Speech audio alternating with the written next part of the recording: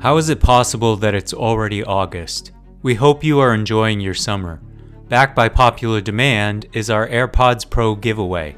Members who successfully answer our bonus content quiz will be entered for a chance to win a pair of AirPods Pro. To participate, you must have access to the bonus sections of the podcasts, which you get by becoming a member. Members also receive an ad-free listening experience, an evening newsletter, an invitation to join the DSR Slack community, and more.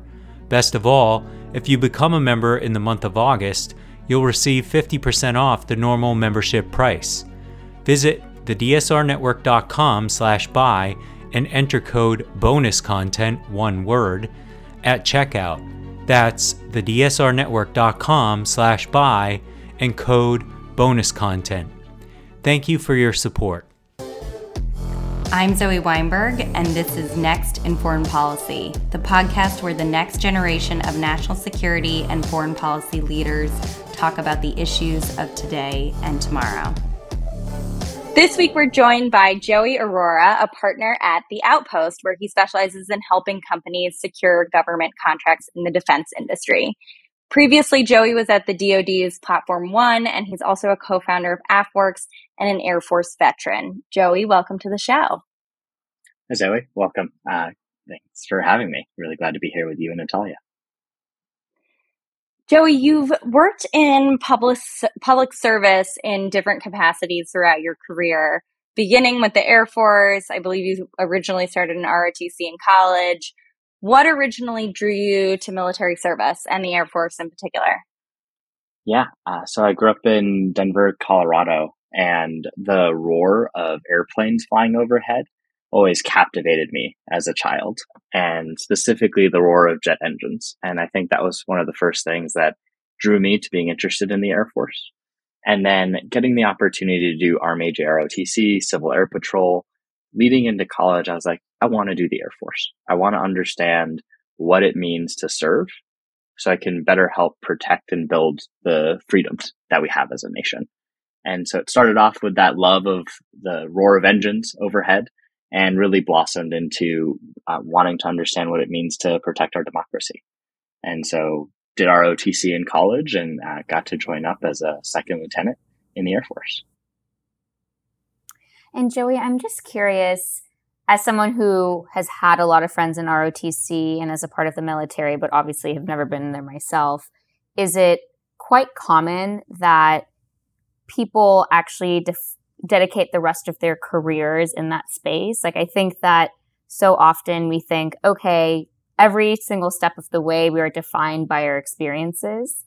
But I'm curious, maybe you compared to maybe others within your class, like, how has this really shaped and defined your careers? Like, does everyone sort of follow in doing something similar to where they started in the Air Force or ROTC? Yeah, actually, I think that's a great question. When I got started in the Air Force, I was actually an airfield operations officer. So I was in charge of the air traffic control, the radar tower side of the house, and the actual runway and taxiways themselves. It's like, how do you make sure that the airport is good for planes taking off? And I got to do that job at Cannon Air Force Base in New Mexico, so at Air Force Special Operations Command, and then got to do that job at Barksdale and got the opportunity to deploy and do that job downrange. That job for me was not something I was initially passionate about. I was super passionate about serving and being in our Air Force, but the job didn't challenge me in the ways that I deeply enjoyed. And though through that time at Canon, I really got to learn what it means to solve problems with a yes mindset. So how do you solve for yes? And how do you get shit done? Our focus is on getting stuff done, making it happen.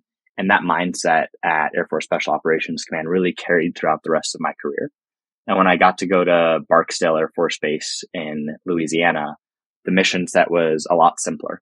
Global Strike Command's mission at Barksdale is the B-52s. It's one aircraft type, one airport runway, and there weren't 9 different airframes. $1 billion of construction being built was happening at Cannon. So my job became a lot simpler. and also allowed me some of the flexibility to explore what I was passionate about in being an entrepreneur, starting a couple businesses, getting involved in the local startup ecosystem. And that really blossomed into, hey, there was an opportunity to deploy. I wanted to take that chance to go serve my nation and do that because I spent the last 4 years doing this job stateside. I wanted to go do it downrange. And so in that opportunity to deploy is actually sort of the birth story of where I got involved with AFWorks. And my passion for national security, capital, and startups really got to blend together. And the second half of my Air Force career was really defined by the opportunity to work on helping drive a different direction for the Air Force and work on building pathways for funding to get to those companies. And that had nothing to do with the Air Force career that was assigned to me. It was a blend of my passions and the Air Force saying, hey, they actually said you can't go do that. And so I actually left active duty post my deployment and joined the reserves full time so that I could build AFWorks with my friends. And it was only because I got to do that my time in the Air Force really got to be the joy that it was. So let's dig in a little bit there.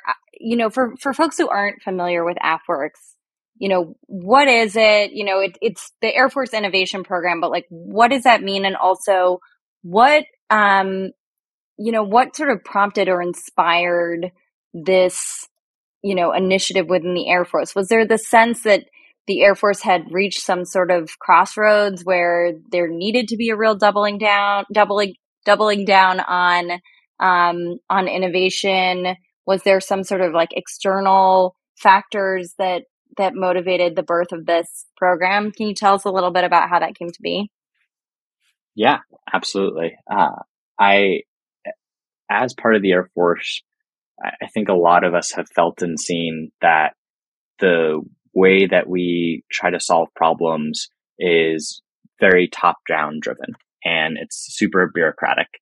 And there were a lot of people all around the Air Force who were frustrated with the inability to solve the problems that they saw in front of them.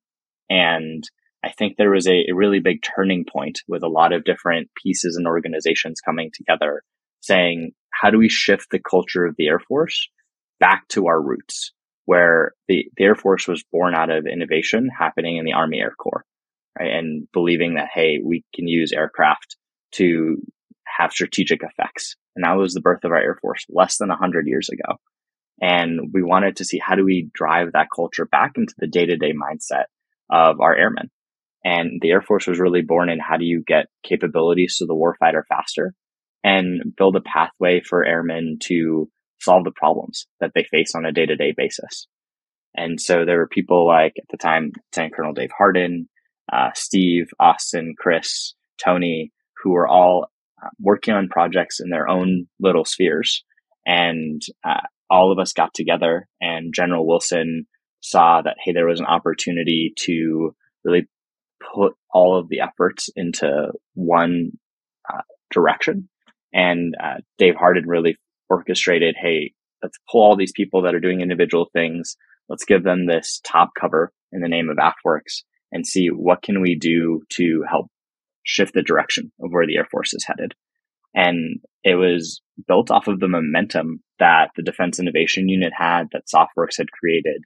And we got to be in a really lucky time period where I got to work with an amazing group of peers and work within an organization that said, hey, we're going to provide you the top cover to go try things, and let's see what sticks in enabling our warfighters, and what tools or programs can you bring into place. And I really see that, there were two key parts of AFWorks that were born at that time. And that was the sort of cultural change side of the house, the AFWorks Spark initiatives. And then it's the, how do we get funding to small businesses to work with the Air Force? So in those first couple of years, those were the two big things that got started. And then the third thing that got born a couple of years later was the Prime initiatives. How do we seed new market directions? And so AFWorks was born out of this desire to change the culture and direction of the Air Force And we got lucky to experiment with what tools or opportunities do we have and what are the incentives we have to drive behavior change inside the military. What is it like to be a founder or entrepreneur inside government? That's a pretty unusual experience and setup. Yeah, it was a very different role to have to think and act strategically, but also execute tactically. It was a lucky blessing and opportunity to work with the other captains, the other colonels in our space and say, hey, we're actually going to say, hey, here's a key problem set that we want to help facilitate change on. Let's take the SBIR program and say we want to defense off. They had a $900 million budget at the time. We want to defense off $10 million to try and shift how those awards were done. Normally, at that time, awards were done within a 6 to 12 month period, and it was a 25 to 50 page white paper. We said we'd like to try and do a 15 page slide deck and get awards out within a 3 month time period. It's a small experiment. We were like, okay, sure, you're a different organization. We've built some trust and rapport. Go ahead and try that. Sorry to interrupt. I feel like slide decks aren't even in the vocabulary of like many government agencies or departments. No, I was going to say memo, maybe. Yeah. No one's used to like saying, how do we make a decision off of 15 page slide deck, right? Like we're used to those briefing memos and those deep position papers, right? And how do you actually make meaningful decisions off of that? Those are the challenges that I think a lot of people were facing of like, how can you do that? But what we saw in the space was it was actually super effective. A lot of companies were excited to engage with the Air Force under this manner. And a lot of airmen were excited to say, hey, we can actually bring funding to go solve the problem I'm facing today. And I'm really excited about that. So being an entrepreneur inside the Air Force was about designing, hey, what's an incentive that we want to change? How do I then take that problem and try an initial prototype project? How do I try a minimum viable product to go see, hey, does this work? But we also ran into a lot of resistance. It was because AFWERX was based out of the Pentagon and we had the top cover of a 4-star that within a large bureaucratic organization, we were able to drive some things forward.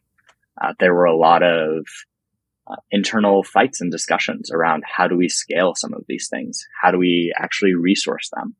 And how do we do that in a manner that changes our current funding cycle, which is still on a 2 to 3 year basis? How are we changing those decisions to be done within a 6 to 18 month basis? And I'd argue that culture change is still happening internal to the Air Force. And all we got to do is help shift the conversation to get started down that direction and really show people that as an entrepreneur, you do have the power to shift the direction of a problem set. If you're willing to take ownership of it, if you're willing to get connected to the right champion, make sure you're engaged with legal and public affairs as well. And you're engaged with, hey, what's the long-term funding source for this opportunity? Like talk to those true customers and the end users inside the military because the customers and end users are different. And I'm just curious, what is different or unique about how the Air Force specifically invests in small businesses? I mean, there's so many innovation efforts. Do you feel like you have a niche, and do you feel like that's well understood by other agencies and other innovation efforts across government? Yeah. So one of the biggest things that we got to do was create the open topic process. So the Air Force open topic process leverages the Small Business Innovation Research Funds and the Small Business Technology Transfer Funds, SBIR and STTR. And what we did is we created a open pathway for any company to engage and pitch the Air Force saying, hey, we have an idea and we would like to work with the Air Force on this potential capability, whether it was a new piece of software or an additive manufacturing capability that made it easier to change aircraft tires. A company could come in and say that we have this technology on the commercial side. We want to jump in and apply it to what the Air Force is doing.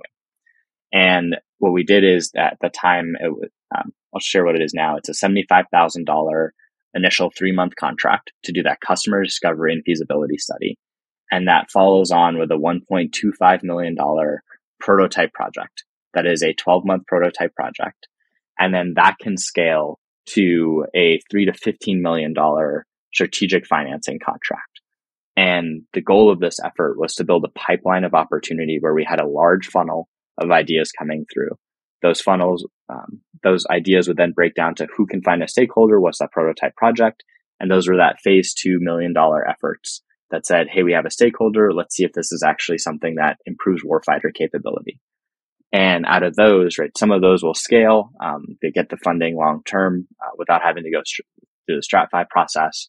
But the StratFi process said, hey, we want to bridge a capability long term. How are we building the next generation of hybrid aircraft? What does that look like?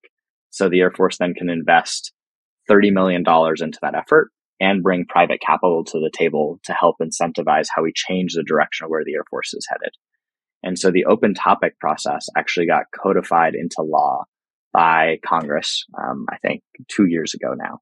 And it was an effort, the 2022 NDAA. It was an effort to now have an open topic by both the Army and the Navy. And we're starting to see some of those results. I don't think that we're fully there yet. Those aren't truly open topics we've seen. But I think that we are getting there, right? What XTech Search is doing is amazing. I think the Navy's starting to head down this direction. They just did their open topic process, but it was very focused. But we're starting to see some change around the whole DoD enterprise of saying, hey, we can take this open topic SBIR and STTR programs and use that as a vehicle to shift how our capability development is happening. And we can have a quicker tie-in to the long-term funding process by saying we're going to bring in this capital and have a dedicated timeline for those strategic capabilities to be funded. And just so I understand correctly, the way in which open topic on a broad scale differs from more traditional approaches is that more traditional approaches have like specific RFPs for specific, sort of like uses or problems or whatever specifications. And open topic is kind of like free for all, any proposal you want to put out there. Am I like characterizing that correctly in broad strokes? 100%. The whole paradigm was shifted. And the reason for that was that R&D funding in the 40s, 50s, and 60s was primarily led by governments. Was the US government leading R&D funding. And that's where new technologies were being developed. So then we were asking for people to jump in and say, hey, what are you developing along these key areas? How do we pull the brightest minds into what's happening with where government's driving research? But that paradigm has completely shifted. Now there's $500 billion of funding going to research and development that's happening from commercial entities and organizations. Capitalism has been super effective, and now commercial entities are driving the future of technology. Whether that happens in the AI/ML space, you're seeing that with large language models, you're seeing that with additive manufacturing and people printing houses with concrete structures. You're seeing that happening in being able to 3D print rocket fuel. So it's happening all across the board in the commercial space, and the government is doing about $100 billion of R&D a year. So now that this paradigm has shifted, how do we change this conversation to say what innovation is happening with small businesses around the US and around the world? How do we intake that innovation and say, where can it be applied into how the government is doing business? Natalia mentioned that there are a bunch of different innovation initiatives across government, but I would say particularly around defense, homeland, intel, the Defense Innovation Unit, InQtel, etc. Do the different entities, obviously they serve different, kind of communities and departments and agencies, but would you say that they're also representative of different philosophies about how government should interact with the private sector or small business or startups? Like, are there philosophical and ideological differences in how they approach the cultivation of these types of relationships that would be helpful for people on the outside to understand?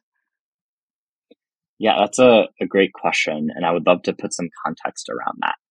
The DoD is about 3 million people.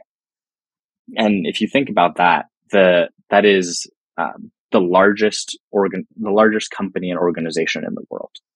Now, if you break down the DoD, there's a subset with the Navy, the Marines, the Army, the Air Force, the Space Force.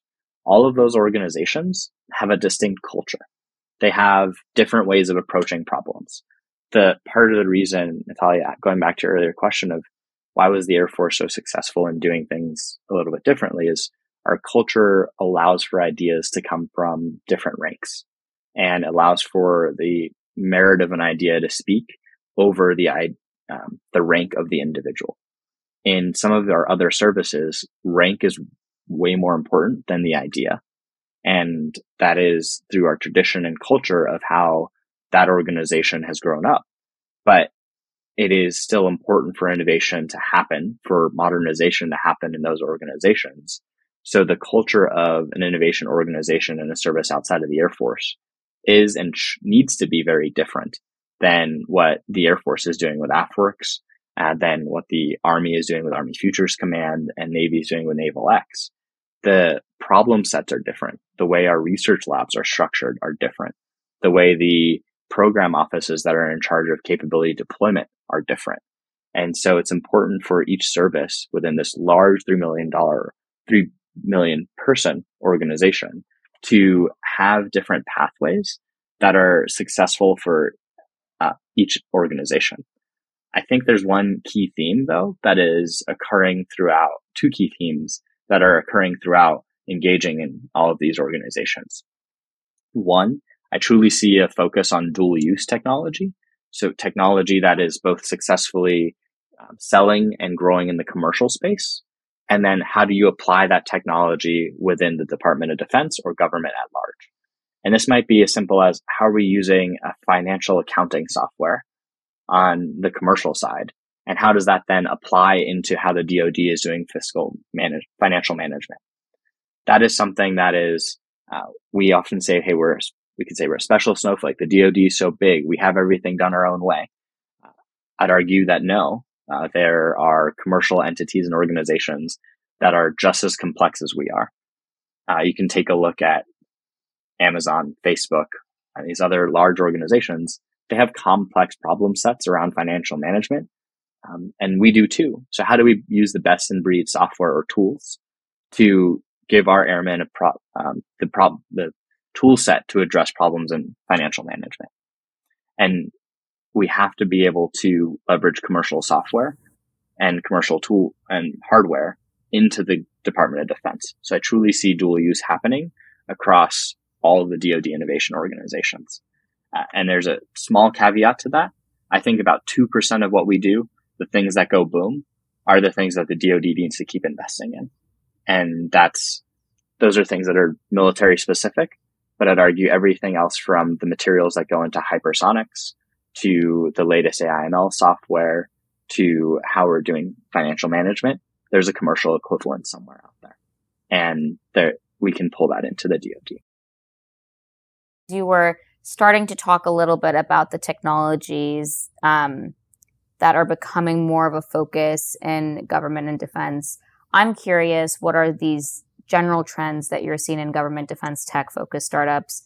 And what does it actually tell us about current national security challenges? And anything else that you think is really pushing or related to these trends? Yeah, the super interesting thing about the DoD space is we've identified a critical and emerging technologies list.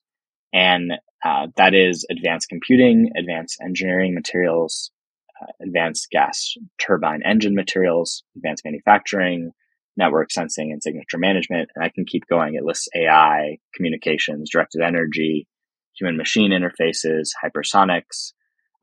There's the whole host of these, and it breaks down inside of these critical tech areas. What do we want to see change within this space? And the DoD is really recognizing that they play a part in helping drive the innovation in this space and can be a consistent funding source for capabilities. But we're also recognizing that the private capital markets also have a role to play here. The VC community has a role to play in what technologies are getting funded in these areas. And over the last decade or so, we've seen a lot of funding go to software as a service companies and less funding go to these deep tech verticals of what's happening with directed energy. And there's not as much venture funding for directed energy as there is for software as a service opportunities, because the return multiple that happens for software as a service is going to be a lot higher than it is for a hardware or deep tech focused company. And sometimes the timelines of those efforts are also vastly different. A return on a deep tech company might take 7 to 10 years versus a return on a SaaS company could happen in 3 to 7 years, depending on funding rounds and stages. So what we're seeing is the DoD really looking at how are we looking at the DoD is really looking at what is happening in the deep tech space and how are we seeding that market and creating opportunities for private capital to come in and play at the same time of how do we provide consistent funding regardless of what the economy is doing. So we want to make sure we're creating a market for autonomous technologies. And we're seeing that happen with the autonomy prime effort that the Air Force is leading. We're seeding the market for flying taxis. Like we're seeding the market for electronic vertical takeoff and landing aircraft. How are we helping the battery tech get along? How are we helping the regulations of the FAA be developed? How are we making sure that the technology can actually pick up and transport something and move it to another place safely? There's a lot of military applications of that, but it's also the future of transportation. And we're seeding that market by saying, hey, we're going to provide funding up front using taxpayer dollars. And these taxpayer dollars are going to either some of these core critical components of that technology, but also the companies that are putting that all together and saying, we can develop a military capability based off of this that will also seed a commercial market for how do you get something transported within New York within 25 minutes and get through some of the current gridlock that we have. It's interesting to hear you mention that, there hasn't historically been as much private capital directed toward these capital intensive, deep tech, hardware focused ventures versus, software, SaaS, etc. And I think I agree with you on that point. I will say though, it feels to me like in the last couple of years, there has been a serious uptick in new venture firms that are focused on dual use technology and defense tech, such that I now feel like every week I hear about a new one. And I'm curious what you make of that. Seems like maybe overall it's a good thing, but at what point are there too many? Do you think there's enough deal flow? Are they differentiated enough? Like, what do you make of that trend? Yeah, that's a great question. We also have one. We have Outpost Ventures, which is focused as a dual use tech fund. And I feel really lucky to be a part of this conversation because 5 or 6 years ago now, when we started building out AFWorks, there were maybe 1 or 2 firms that were saying, hey, we're dual use focused. And so as you said now, right, that I can name 15 to 20 firms that say, hey, we're completely focused on dual use. We want to drive that technology forward. I think people are recognizing that there's a shift in the way the government is approaching funding these technologies, but I don't think that shift is big enough yet. I think the Air Force and AFWorks through the Strat5 program are really creating pathways for that to happen, but I don't see that happening across the rest of the DoD yet.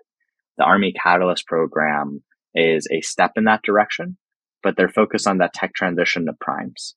How do we actually help drive that growth for companies? So we're actually building more mid-tier companies that can compete in this space and win contracts. For example, the Air Force made the announcement for the next blended wing body aircraft. That went to a startup, but that startup was also partnered with a large prime. And that transformation in this space is, hey, we're seeing an exit opportunity for a company. They got a long-term contract. They're a mid-tier prime. They're on a pathway for potentially hundreds of millions of dollars of revenue. The VC firms that are out there are going to continue looking for these opportunities. I think there are enough problems, and there is enough deal flow in the space. The DoD is the fifth largest line item on the US government budget. And that money has to be spent, and that is spent on capability development. And we're starting to see a shift in how DoD at large is talking about what the defense industrial base is doing. We can't keep the consolidation happening in this space, right? Just this week, BAE Systems announced the purchase of Ball Aerospace. That is the primes consolidating again. And so how do we create more new entrants for the space market? And having space-focused dual-use VCs will allow for us to have more startups that can be successful in the space. And government funding here, because space is a super capital-intensive market, will allow for those companies to grow and scale a little bit further than they might have if they were purely venture funded alone. And I think what we're seeing through this dual use space is we need to stay focused on the fundamentals. These companies have to still be generating revenue. We have to see that these companies actually have a pathway to transition. Government funding alone or government contracts alone for these companies are not going to be a long-term success. Just getting a SBIR phase 2 does not mean a company is investable on the VC side. A company should also have commercial contracts in place. They should be turning revenue. And I'm a firm believer in creating paths to profitability early in the process. So how are you generating a profit early in that process and not just burning through cash? Those are going to be the companies that are going to be successful and be able to weather the tough times. Speaking of turning cash and just, I think, the immense effort that it takes for founders to not only put together a company, then put together a product that is sellable, and then also see a company through the different phases of growth. I mean, you yourself are a multi-time founder, and I'm so curious to understand your experience as even a second and third time founder, and maybe some of your main insights as you've continued to grow through your founder journey. Yeah. My first company was in 2014, and I really learned what it meant to create a minimum viable product. And that startup failed. But I learned a lot in that process. And the second company I built, we were able to get to an MVP and start selling within 2 weeks, and start turning the product and start selling it. Then I realized, hey, the market wasn't big enough for that. We got there, we started selling, we started making a little bit of money, but there wasn't a long-term game or effort there. But what I got to learn and really understand is you truly have to design and figure out your product market fit and figure that out as soon as possible. You have to be talking to customers constantly, and you have to be building something that people want to purchase and use long term. So the more that we can use that and direct hey, as you're building a startup, how are we meeting the customer's needs? That needs to be your pure focus. And how are you designing the incentives for a market to be shaped was something that I learned during my time at AFWorks. But that really came in understanding my time as an entrepreneur, that if we have the right incentives for startups to want to work with the DoD, we also have the right incentives for military members to work with those businesses. We need that customer connection. And now we need a reason for the large scale bureaucratic organization to change and listen to that potential capability development. And so I'd say my skills as I got to learn as an entrepreneur really fed into my time in the military. And they really are feeding into my time now at the Outpost and what we're doing with Outpost Ventures as well. And how do we identify the right companies that can grow and scale in the defense space? We still do a lot of education on the government side of here's what you do with a phase 3 direct award vehicle. Here's how we can leverage a multiple award IDIQ. Here's how you take another transaction and go from a prototype production to how you do an OT prototype to a OT production contract. Those are pathways that we're still educating people on. And so I'd say my time as an entrepreneur and learning how to use these contract vehicles and how to get them for our company has been super helpful in how we teach other companies how to do that as well.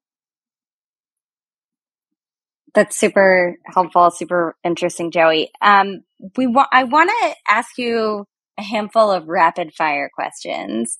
And by that, I mean, you don't have to answer with one word, but maybe like a sentence or two. But don't think too hard about it. And maybe Natalia and I can go back and forth a little bit on these, but these are a bunch of things that I have been wondering about this space for a long time. I'm really curious for your take. The first one is, what's the one thing that you think the DoD is not spending enough money on? Something that they should be funding that they really aren't? I'd say our talent pipeline. And how are we tracking the skill sets our people have, and really transforming how we use talent. Like the reserve active duty model, I don't think is the future. I think what the Space Force is doing with the full-time and part-time model is the future. What is most misunderstood about government contracting? That there are enough tools in the tool belt to be able to do things in interesting ways, and that it requires education of the contracting team and leadership and the companies, that we have all the tool belt. Like, we're not restricted by Congress. I think that with CSOs, OTs, FAR-based efforts, there are multiple ways to get after effective and interesting contract pathways. And it is up to the government internally to be able to execute on those timelines. And you can put a contract in place within 90 days. It is 100% possible. It is 100% legal. And we have all the tools in the tool belt to do it.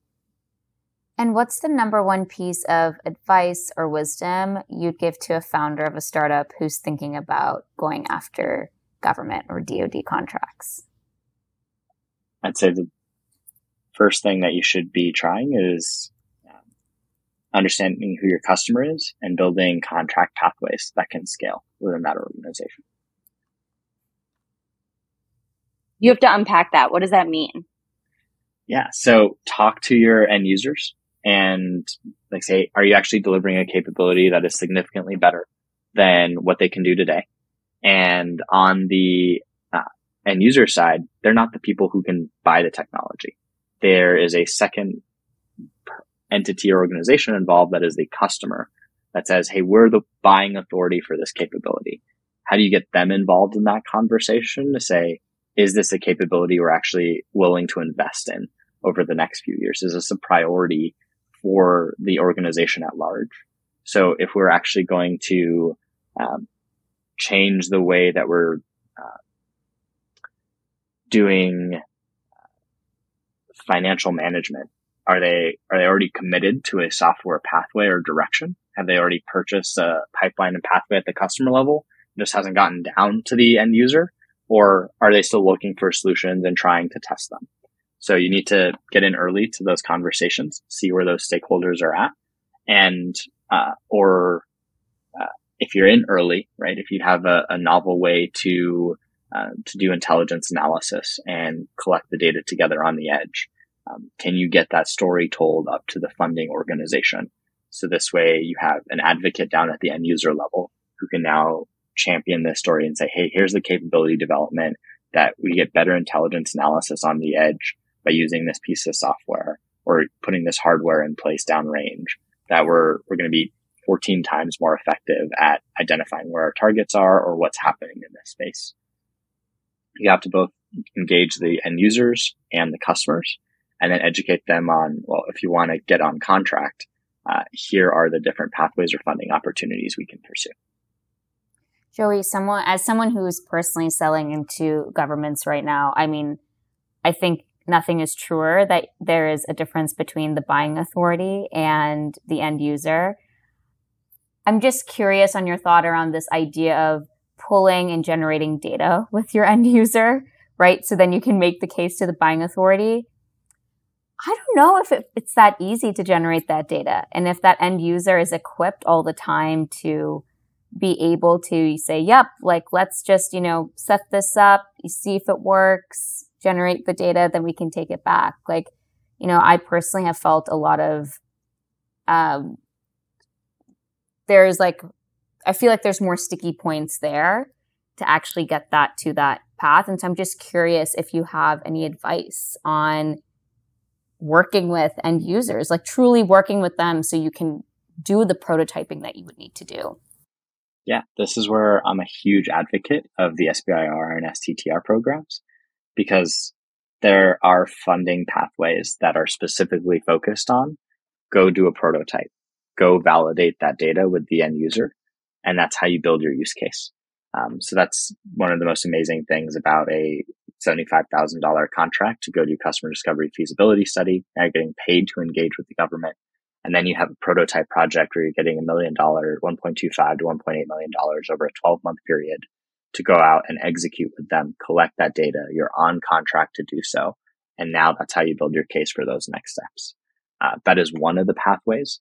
I am biased towards this because of the open topic process and helping build it.